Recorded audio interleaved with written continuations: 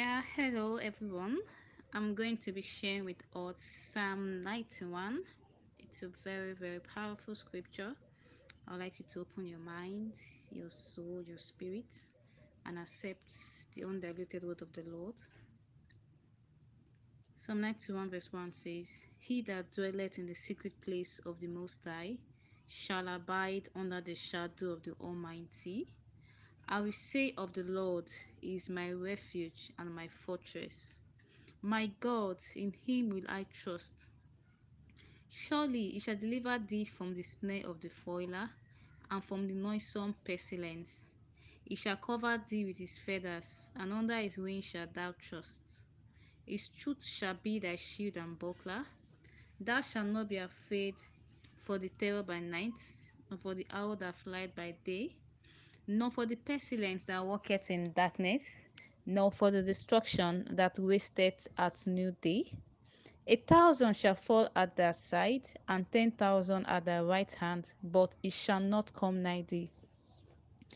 Only with thy eyes shalt thou behold and see the reward of the wicked, because thou hast made the Lord, which is my refuge, even the Most High, thy habitation.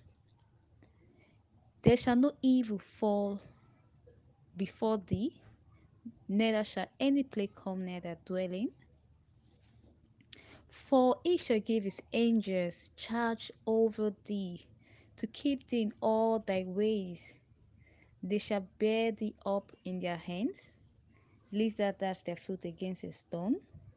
Thou shalt tread upon lion and adder, the young lion and the dragon shall thou trample under feet.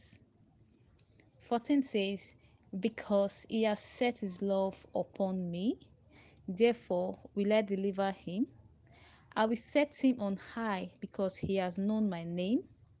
He shall call upon me, and I will answer him. I will be with him in trouble. I will deliver him and honor him. With long life will I satisfy him and show him my salvation. May the Lord bless his words in your hearts and in my heart, in Jesus' name. Amen. Thank you. Well, glory to Jesus. So, we are looking at this parable that Jesus gave in Luke 19, actually. And let me just read. So, what I'll do, just to, because, yes, I know we've mostly been taught that this parable is talking about talents, like skills and all those things. Yeah, and it's true. Like we all know in parts, you get. So Christ is the light. Everybody that looks at him is seeing the light from the different um, positions that they are in this life, and that's why the light is so bright that it can pick somebody from the darkest realm of the occult, somebody that is a terrible thief, another person that is a prostitute, and all bring them closer to the light. So when we look at this passage from the perspective of the gift as being faith, what I'll do is I'll read the passage and also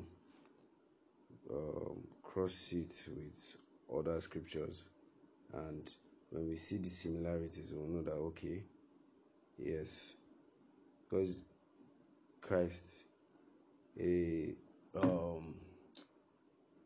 the Jesus can speak to multiple situations with just one word, so there's no impossibility with him. But so by God's grace and by the Holy Spirit, I believe that whatever I say will make sense. So I'll just start with the passage. Believe when I read it, as the Holy Spirit leads, I'll find scriptures to back anything as the Holy Spirit directs me. So At this time, Jesus was getting close to entering Jerusalem. Okay, so when Jesus was going to Jerusalem, what the Jews were expecting, or his followers then, in fact, up until the point where Jesus was taken by the soldiers or whatever, his disciples had a different thinking from him. Yeah, the disciples, the ones that had faith, the ones that followed him up and down, the ones that did healing in his name while he was still on earth, they had a different thinking. That's why Peter could remove sword, because in their mind it was time to for the kingdom to come back, to be given back to the Jews. So, and they were thinking their kingdom is of the earth, that they will fight. That's why Jesus said, no, my own kingdom is different, because if I wanted a 10,000 legions of angels, yeah, don't you think they will come? Yeah. So the mindset of the people following Jesus when he was going into Jerusalem is, it is time for the kingdom to be established. So at this time, Jesus was getting close to entering Jerusalem. The crowds that followed him were convinced that God's kingdom realm would fully manifest when Jesus established it in Jerusalem. So he told them this story to change their perspective. Once there was a wealthy prince who left his province to travel to a distant land where he would be crowned king and then return. Does this look similar to the story of Jesus? And now he's crowned king, and then we see his return in Revelations 19 verse 16. So let's continue. Before he departed, he summoned his 10 servants together and said, I am entrusting each of you with $50,000 to trade with while I'm away. Invest it and put the money to work until I return. Some of his countrymen despised the prince and sent a delegation after him to declare before the royals, we refuse to let this man rule over us. He will not be our king. Just like today, we find people, not just atheists, we also find people that say no, Jesus will not have rule over them. And we find people that I would say I would want to go into, but there are so many angles of rebellion, and I believe that we're all guilty one way or the other, and it's only by the grace of God that we find mercy. But there are people that have sworn that Jesus will not rule over their lives, and we know that that's happening today in this world. So let's continue on verse 15. Nevertheless, he was crowned king, as we know that Jesus Christ has been crowned king, and returned to his land.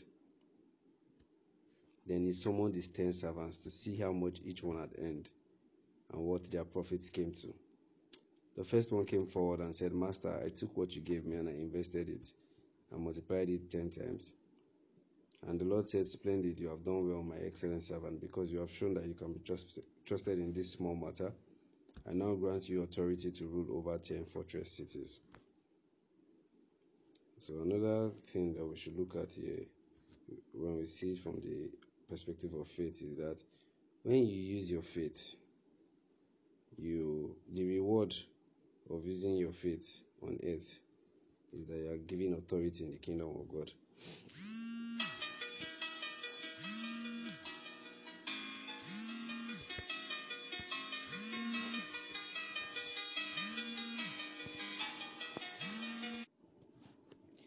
Okay, so the third guy came and he said, or another came before the king and said, Master, here is the money you entrusted to me. I hid it for safekeeping. And we can see, so I'll be picking the word now. Let's look at the word hide here. There's a point in time where Jesus asked the question in Matthew 5 verse 15. He said, who would light a lamp and then hide it? Instead, it is a place where everyone can benefit from its light. So, what Holy Spirit explained to me from here, this person hid it. So, you have the light, which is the word of life that we've already received, whereby we have faith, yeah? And where nobody can benefit from that light. Where there is nobody that is benefiting from that light, you get, then that means you are hiding it. So you are not sharing the word. You are not using the word to give seasonable advice, seasonable words to people. You are not letting the word shine through your lifestyle to influence people. You are not doing anything out of, because the truth is the Holy Spirit in us will stir us unto good works. So you can frustrate the Holy Spirit, you can grieve the Holy Spirit, where through rebellion, through stubbornness. That's why if you hear his voice this day, harden not your heart, as in the wilderness, you get, as your fathers did in the wilderness. So the Holy Spirit will stir us unto good works, and that way we will shine our light. But where nobody is benefiting from the word of life that we have, then we are frustrating the grace. We are hiding it like this servant, and Christ sees that as wickedness, because what he said is, the king said, "You wicked servant, I will judge you using your own words. If what you said about me is true, that I am a harsh man, pushing you for a high return and wanting gain from others' efforts, why didn't you at least put my money in the bank to earn some interest on what I entrusted to you?" The king said to his other servants, "Take the money that he has and give it to the faithful servant who multiplied my money 10 times over." And they objected, "Why give him such amount? He already has much." "Yes," replied the king, "but to all who have been faithful, even more will be given them. And for the ones who have nothing, even the little they seem to have will be taken from them. Now bring all those." It's so interesting, because there's something about, nobody is ever, you're not too early in the kingdom to evangelize or to speak about Christ, because if you think, what I know is small, my faith is small, Christ does not count it as little. He says, even the little that you seem to have will be taken from you if you do nothing with it. So now you can see that what he first did was to deal with his servants. Remember that the king was going, he gave his servants gifts. Now, Jesus Christ, when he was living, he said, "As my Father has sent me, so send I you." You get? And we can see in scriptures that he has given unto us gifts. There's this scripture that says, giving gifts. There's this scripture that describes how he gave us gifts. But there's another, in one letter from Paul, Romans 12, he says, to everyone among you, that you should not think of yourself more highly than you ought to, but to think soberly, as God has dealt to each one a measure of faith. That means in the kingdom, you get, we've all been dealt with a measure of faith. So I don't know what else you have been dealt with in the kingdom. You get? So yeah, I know when we speak about this realm, we individually we have talents, but when we're speaking about the kingdom of God, what we have received initially is faith. We receive the word, we receive faith, then we receive the gifts. It's the Holy Spirit that gives faith. So by the time we're having faith, the Holy Spirit is living in us through the word. So now we know from the scriptures that charity will begin at home. I think in 1 Peter 4 verse 17. But let me continue. So verse 27, after the king has dealt with his servants, he now turns to face his enemies, those that said, "You will not be king over us," those that rejected him as their king. He now said, "Now bring all those rebellious enemies of mine who rejected me as their king, bring them here before me and execute them." So this story is a prince. He went to a city to be crowned the king. He traveled to a distant land. So when he will be crowned king and then return, he gave gifts to servants, just the same way Christ gave gifts to men, and he is coming back. And when he comes back, he's going to look at the servants and how they have dealt with the gifts that was given to them. And we know that Christ has given unto us. So there are so many other gifts that he has given us, but the primary gift that he has given us is the gift of faith through his word and by his Holy Spirit. You get? And we can either multiply what he has given us. There's this scripture, First Peter 2, First Peter, let me check it so I'll be sure. First Peter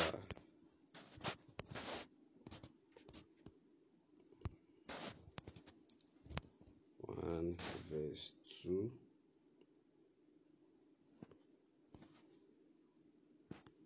to 4.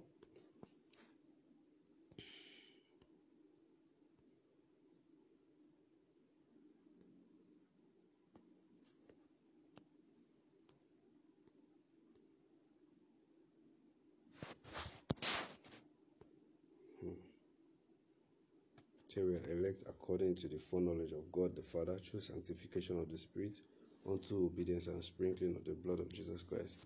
Grace unto you and peace be multiplied. Blessed be the God and Father of our Lord Jesus Christ, which according to his abundant mercy had begotten us again unto a lively hope by the resurrection of Jesus Christ from the dead, to an inheritance incorruptible and undefiled, that fadeth not away, reserved in you. Okay, so we are speaking about the multiplication here.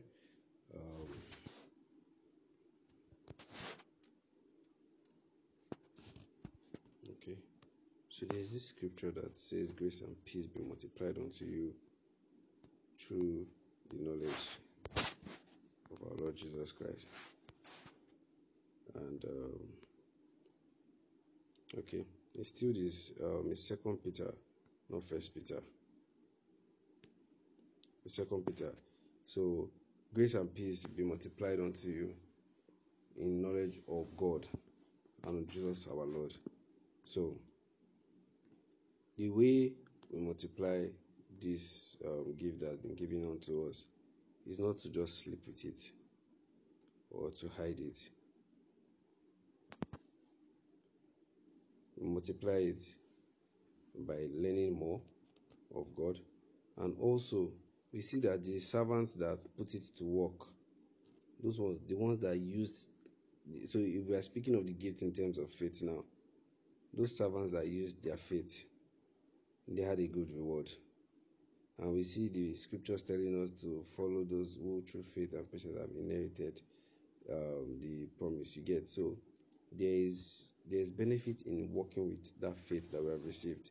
When you get instructions in scriptures and you act on them, then the reward is sure for us. Because if you look at the scriptures, our faith, if we do nothing about it, if we just say we believe and it's not clear to anyone that we believe, probably in your place of work, I'm not saying you should go and forcefully evangelize to everyone there, but people should know you and know that there's a difference.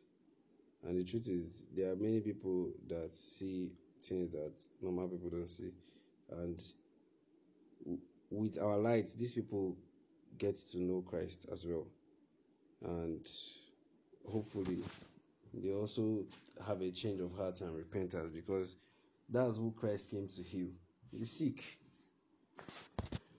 So, and we are admonished to hold fast the profession of our faith without wavering. That means it's possible to lose it, right? But faithful is he that has promised us. So, and it tells us in Revelations 3 verse 11 that we should hold fast that which we have, that no man take your crown. So I'll be wondering now, if he has, and we can see that he has given to each one of us a measure of faith. Then he's telling us to hold fast that which we have. I'm wondering what other thing he has given us, because there are so many other things he has given us, but it's according to your knowledge. But the first thing, the primary thing that anybody that Christ is speaking to as his as a person in his kingdom, as a heir of his kingdom. Anybody that Christ is speaking to as a heir of his kingdom, one thing that cannot be missing in that person is faith. So faith is a common gift that we all have. And here we are hearing Christ Jesus telling us to hold fast that which we have, so that no man will take our crown. And as the body without the spirit is dead, so faith without works too is dead. James 2 verse 26. So we cannot say we have no, where there is no fruitful work from the faith we've received, then what it means is that we have hidden the faith. And because nobody can light a lamp and hide it. And then there's this scripture I would like to end with. In John 15 verse 16, Jesus Christ said, "You didn't choose me, but I've chosen you and commissioned you to go into the world to bear fruit, and your fruit will last, because whatever you ask of my Father for my sake, he will give it to you." So our purpose, so by the time you are, because we know that any of us, nobody can come to Christ, no one can come unto him except the Father draws him. So when the Father is drawing you, then he has chosen you. Say, as he has preordained us, he foreknew us, and he has saved us. It is only by his own choosing. So he's the one that chose us, and he has commissioned us to go into the world to bear fruit. So if we do not do if he sends us now, we fail in what he sent us to do. When he returns, we will be like that servant, and I hope we will not, and I pray we will not. But I pray that God through His Holy Spirit to help us to shine the light, so that we as children of God, we keep proclaiming the word of life. In the midst of a crooked and perverse generation, we are holding forth the word of life, and we are shining as lights onto this dark world, because that's the way men will see the light and say, "Let us go onto the mountain of the Lord's house," because that's what God wants. He wants many to be saved, and that's the reason why we are part of his army. Anybody that is not fruitful,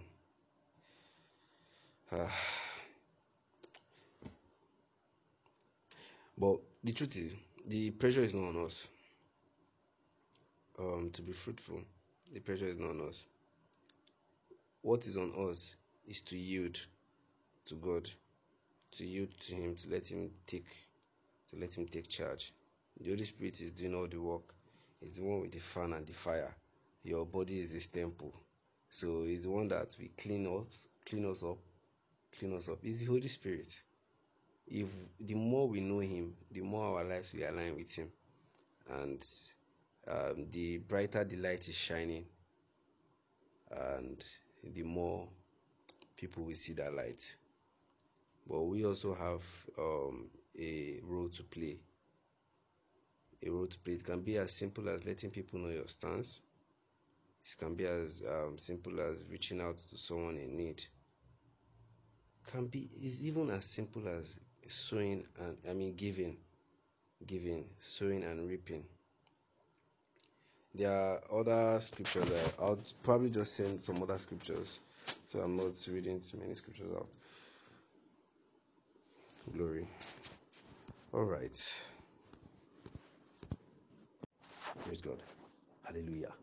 Jesus Christ said in his word that when he, the Spirit of truth, is come, he will teach you all things. When he, the Spirit of truth, is come, he will teach you all things. Thy words were found, and I did eat them. Thy words were unto me the joy and rejoicing of my heart, because I am called by thy name, O Lord God of hosts. Who revealed that? Because I am called by thy name. It is the Holy Spirit. When the Holy Spirit reveals it to you, when the Holy Spirit reveals the word to you, is joy. His joy, and it's with joy that you draw waters out of the well of salvation. It is with joy that you draw waters out of the well of salvation. Glory. Because the woman asked Jesus, that's the woman at the well. She asked Jesus, she said, "Master, the well is deep and you have nothing to draw with. How then can you get this water that you're talking about?" But what she didn't know is that Jesus Christ was talking about a different thing. And when it became clear to her, what did she do? She ran. When she must have been explaining to the people in her town and calling them to come and see the Lord, it must have been with joy. Ah, I saw a man that knows everything. Come and see. That joy had been transferred to her. She has seen the joy. She has seen the joy.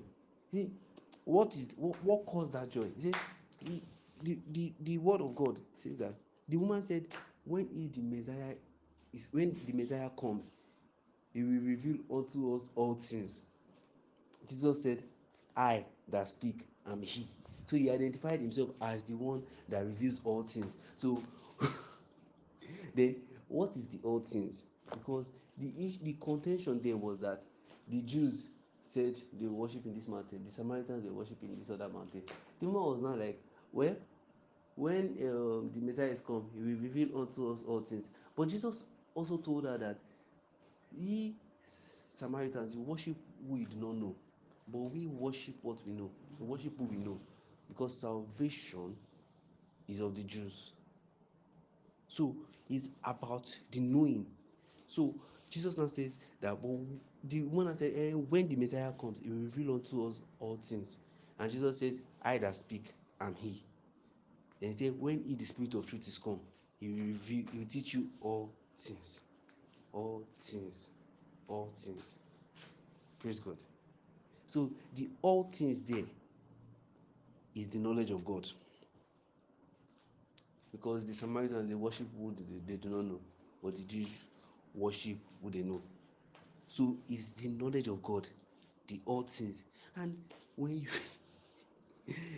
say thy words were found, that knowing God, it brings joy to your life. Let's look at Psalms. It says, my soul, Psalm 63 verse 5, it says, my soul shall be satisfied as with marrow and fatness, and my mouth shall praise thee with joyful lips, when I remember thee upon my bed and meditate on thee in the night watches, because thou hast been my help. Therefore in the shadow of thy wings will I rejoice.